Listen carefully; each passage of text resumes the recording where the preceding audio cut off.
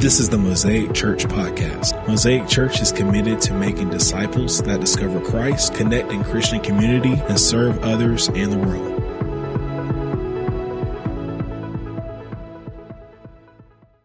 Let's pray. Heavenly Father, we thank you for this day. Help us to hear what you're saying. Lord, help us. Help us to hear what you're saying. In Jesus' name, amen. Amen. One time, I preached at a church. I think I shared this recently, and somewhere in the Panhandle, Westville, I think it was. And this is when I was a campus minister at Florida State, and I was telling the congregation about my mission. And at the end of the service, an older lady came up to me, and she said to me, "What tribe did you say you were from?" And I just couldn't help but laugh. And somehow she must have gotten lost, and maybe she thought I was a Seminole Indian for a real one, and she couldn't really hear the message, what God was trying to say. So ask the Lord to help you to hear what the Spirit is saying this morning to us. Amen? Amen. Lord, help us this morning. A very, very long time ago, I was in a meeting with hundreds, and this is a true story. It was in Lakeland, Florida, with hundreds and hundreds of ministers, and the hot topic of that day, this is the early 90s, the hot topic discussion among the ministers, or what are the criterias are we going to put down on paper for a person to be able to become a member of this particular cooperating fellowship. And the list was like this, and this is, I'm going by memory, okay? The memory that I remember is that, number one, you had to be a believer in Jesus. Number two, faithful attender to the church or the bride of Christ. Someone who gives regularly to the church. Number four, someone who doesn't drink alcohol. I think I just saw some of you drop your shoulders. Okay. Someone who doesn't smoke cigarettes. And this is for real. And someone who doesn't chew tobacco. And that was the list that was being discussed and what it meant to be a member of a church, this particular cooperative fellowship. And there was more to that list. And then a prominent minister, and at that time he was the prominent minister. I remember, I was just a young buck just getting into the ministry, and I just was watching. And he stood up and he says, "I would like to amend the list and strike out number 4, which was the alcohol one, or the drink one. Strike out number 5, which was the smoking one, and strike out number 6, which was the chewing tobacco. And replace it with someone who doesn't gossip, someone who cares for his fellow man, and someone who honors their parents." Now, if you were in that meeting, you could have heard a pin drop for a moment, and then people applauded.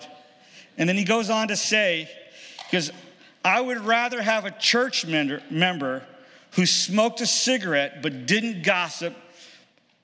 I'd rather have a church member who smoked a cigarette and took care of his parents than someone who didn't smoke cigarettes and gossiped and didn't take and honor his parents. And again, there was a gasp, and then there was an applause. And so that was a very interesting day in my life as a young minister, because it thrusted me into trying to answer a question is like, what does it mean to be part of the body of Christ? Is it not smoking? Is it not chewing tobacco? Is it not drinking? And one of the sad parts, or one of the, not sad parts, but I would say the shadow parts of trying to, no smoking, no drinking, is that you can do that without really knowing Jesus. Did you know that? I know a lot of people who don't really know Jesus, don't proclaim to know him. And they don't drink and they don't smoke and they don't chew tobacco. And so it was interesting when we look at a list like that, what do we mean? So what does it mean to be a member of the body of Christ? What does it mean? What's the purpose of our church? Why are we here? So we just had Resurrection Sunday, Easter, and we're leading up to it's called Pentecost Sunday, and June 5th, I think, is that Sunday. And so we're going to be spending a journey with Jesus in his word. What is the purpose of your life, my life, inside the body of Christ? Why did Jesus come to earth? That was one of the questions right up in the front page of When Helping Hurts. Why did Jesus come to earth? If I were to call upon you right now, and I might call on you right now, and there's no, why did Jesus come to earth? Does anybody want to take a snag, just take a wild guess? Why did Jesus come to earth? No wrong answers, unless it's really wrong. You got to raise your hand because I can't really see. Okay, Dave, why did Jesus come to earth? Redeem mankind. Excellent. Anybody else? Yes, Mr. Christopher. To fulfill God's calling for him. Excellent. Wrong. I'm just kidding. No, there's a right. Lauren's not here, but my dad would ask questions. And I can only say this because he's now with Jesus. He would ask questions that he knew the answer. It wasn't like he was probing to have dialogue and let's figure this out. And so I learned real quick to say, I don't know, so he could tell me what the answer was. But first, Colossians 1:15, verse 20 says this, alludes to what you guys were saying.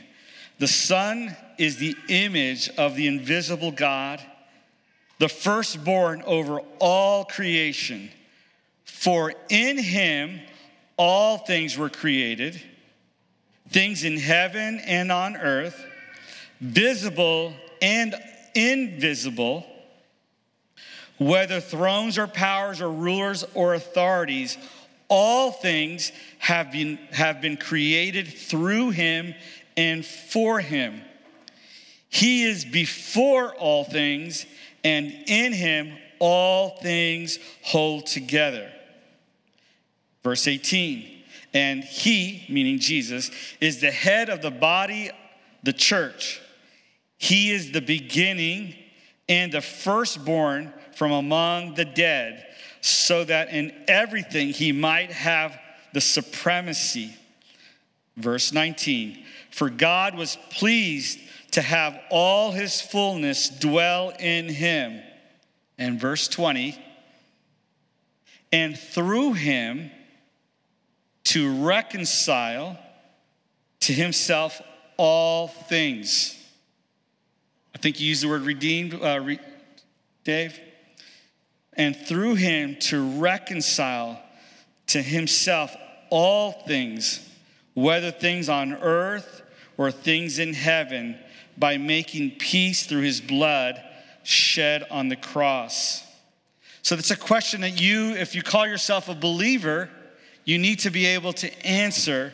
Why did Jesus come to earth? Too many times, so many of us will say, he came to save us. That's true, but there's more to that.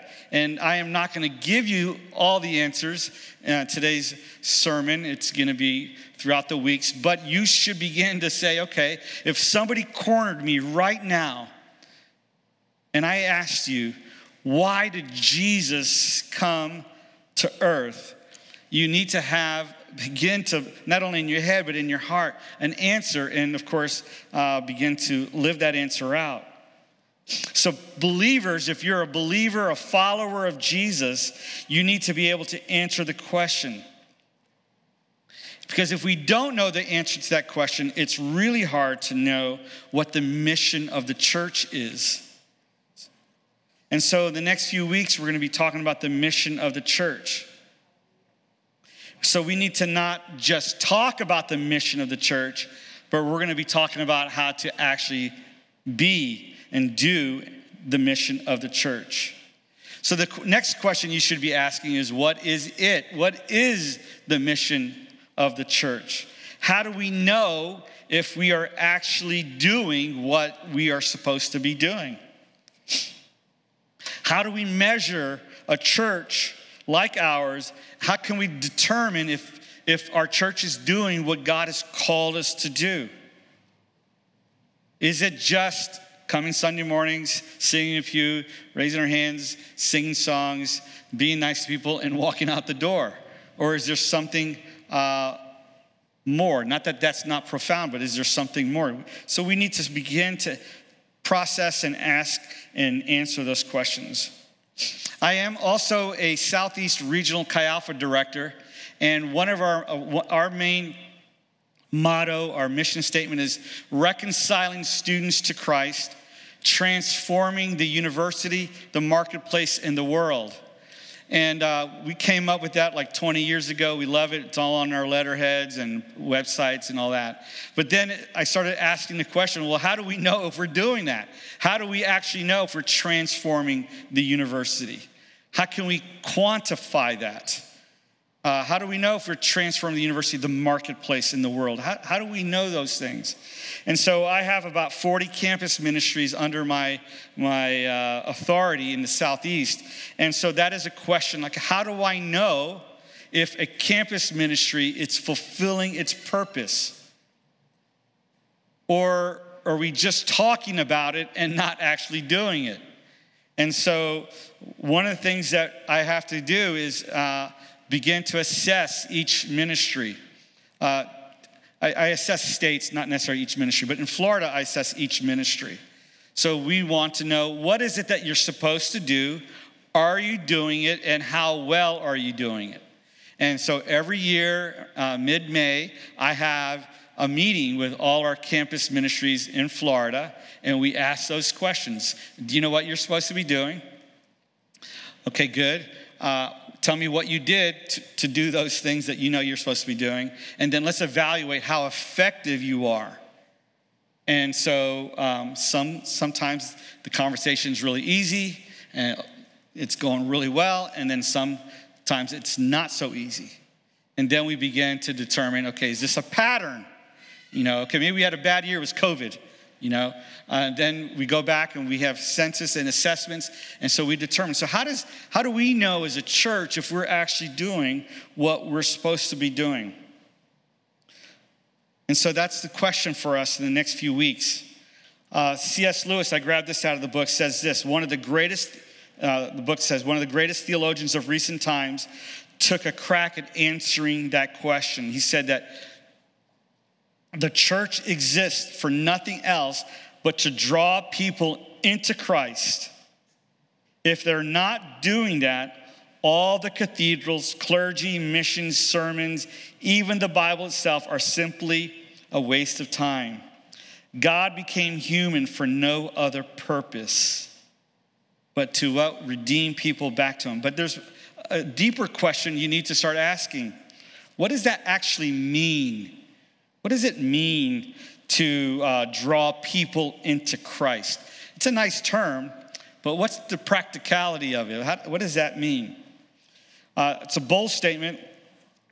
Back in the day, as I'm reading a quote here, we were told to be very careful not to use words like always and never. But C.S. Lewis clearly draws a line here. And here at Mosaic Church, we want to draw a line. We want to align ourselves with the gospel. And all four gospels basically say the same things. We exist in Matthew 28. We exist to make disciples. That still doesn't answer the question. Our life as one family is meant to bring transforming power of Jesus Christ into our community and world. Here's a quote that's not mine, but it's pretty powerful. If your gospel isn't touching others, has anybody heard this quote? the chances are the gospel hasn't really touched you. And that hurt when I read it. If the gospel isn't touching others, then the chances are the gospel hasn't really touched you. Do you get what they're saying in that quote? Is that the gospel of Jesus Christ is a transforming, life-changing, life-altering power through the Holy Spirit that when it's living in us, that we have no other result other than touching people for Christ, that making a difference in other people's lives. So God became human for no other purpose, for his gospel to touch you and me and our surroundings. And that surrounding part was very interesting to me. I used to, I'm old school, and I know for you young bucks, you're probably going to be appalled by what I'm going to tell you, that back in the day when my dad would change the oil, we would take the old oil and use it to trim the chain link fence as a weed killer. And so, is that appalling?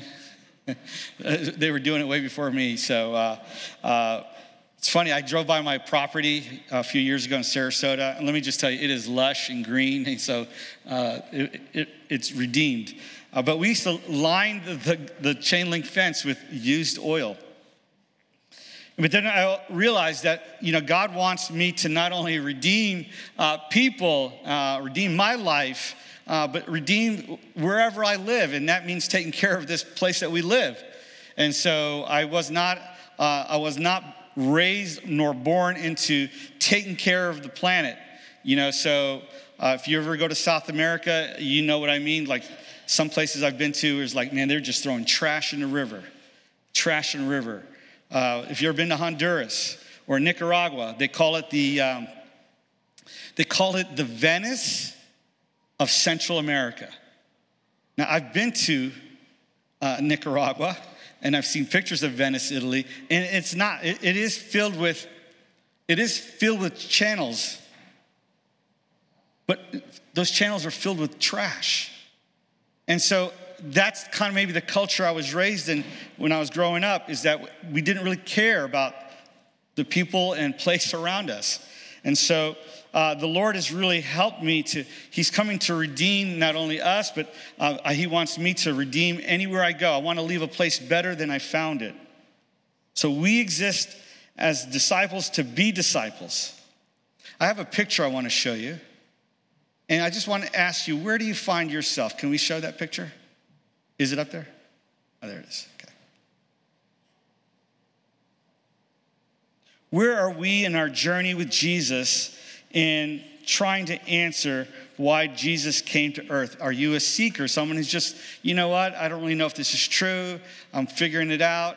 Are you a believer? Like, yes, I have raised my hand, I've committed through my mouth, I believe in my heart, and I've talked, I attend church, and so you consider yourself a believer. And if you look on this journey, later on in Matthew 28, we're all called to make disciples. So are we disciplers? And disciplers are people that have been touched by the gospel and are now touching others with the gospel. So where are you? And then, of course, the last part of this journey and your journey with Jesus is a leader. A leader is someone who's discipling others. Not only are you being discipled, but now you're discipling others. So the gospel, Jesus came to change us, but in us, he wants us to change and to touch others for the gospel. When we come every Sunday, it's not just so that we can get through the week. It's not just about you. It's not just about me.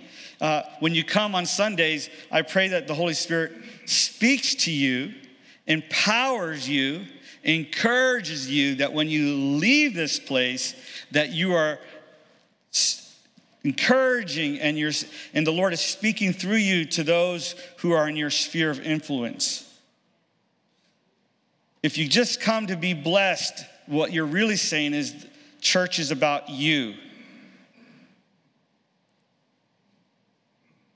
But Jesus wants us to be strengthened so that we can serve him in our world that we are walking into. We're praying that God would touch us so that the gospel will have the opportunity to touch those around us. So the question I have is is the Lord using you in your home? Is the Lord using you? Is the gospel being expressed at your workplace? Is it expressed where you hang out in your social circles? Because if it's not, then you need to start thinking Lord, where is it that I'm missing that the gospel hasn't touched me? So Lord, give us eyes to see this morning. Lord, help us to see how you can help us to be a light in a world of darkness. I pray this morning, I'm going to ask Bryce to come up in a second. I pray this morning that you're going to begin to try to answer the question, why did Jesus come, and what's the purpose of the church? I kind of alluded to it, but we haven't spelled it out completely. But I want you to do some homework and begin to pray and ask the Lord to show you the scriptures. Why are we here? Why, if it was just for salvation, then why didn't he just zap us and take us at the moment of salvation? There's a reason. So we're going to ask the Lord to show himself true in our hearts and let us know where we really stand. And then in the next few weeks, in the next few weeks, we're going to be talking about what does it mean to be a church. And so I pray that at the end of this season, Pentecost Sunday, that we see the need, we see what God has called us to, and God is going to basically do an evaluation of us. And it's us. We're here together as a church. Your strength is our strength. Your weakness is our weakness. And so this is a collaborative event that we're going to ask the Lord to help us to move forward together. Have you ever been in a three-legged race? And if you're really good in sync, it's easy. Have you ever done a four-person legged race? It gets a little bit harder. Now think of it when we're talking about a whole church. But we all are tied together. And, God wants us to walk in unison with the Spirit. And he wants us to walk in a way that could be most effective. But if somebody's fallen over, it's going to slow us down a bit. And that's okay. Sometimes God may want us to help that person up. But we're all tied together. Your strength is our strength. Your weakness is our weakness. And so we want the Lord to speak to us and help us to find out why we're really here. Back to that C.S. Lewis quote, the church exists for nothing else but to draw people into Christ. Well, what's going to be that drawing thing? What is it? And God's going to use us. So, Bryce, if you could come up, let's pray for a moment. And if you could really, in a very practical way, really consider taking one of these backpacks. We really don't know. As a matter of fact, as he comes up, let's just pray over these backpacks because we have no clue what the impact will be. Heavenly Father, we thank you again for this day. Thank you for your goodness. Thank you for loving us and coming down to earth for us. And Lord, thank you that you came so you can reconcile all things to yourself.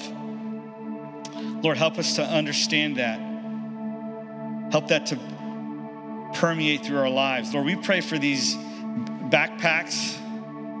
Lord, I pray, God, for any person that ever receives them, Lord, would sense your love and care. Lord, we're not going to be the ones handing them out, but someone will. And I pray that, God, that you would use that situation to break strongholds in the name of Jesus, to bring healing in the name of Jesus. And Lord, to build bridges where bridges have been burnt. Lord, I pray, God, that you would do that. Lord, bless Connections Church. Use them, resource them, Lord, in a way that they just feel like, God, that they have their wind behind them, helping them to fulfill their purpose in the kingdom. Lord, help us to do our part in the kingdom in helping them. Lord, we love you. And Lord, help us. Help us to know in our hearts, without even thinking, why you came to earth. What's the role of the church? Thank you, Father. Thank you, Jesus. Let's go ahead and stand. We're going to just sing this song and finish our time, and then you can come and grab a backpack. We want to thank you for listening. We pray that you were blessed and encouraged. If you liked what you heard today, subscribe to this podcast and listen whenever you like. To find out more about Mosaic Church, please visit www.mosaicchurchtlh.com.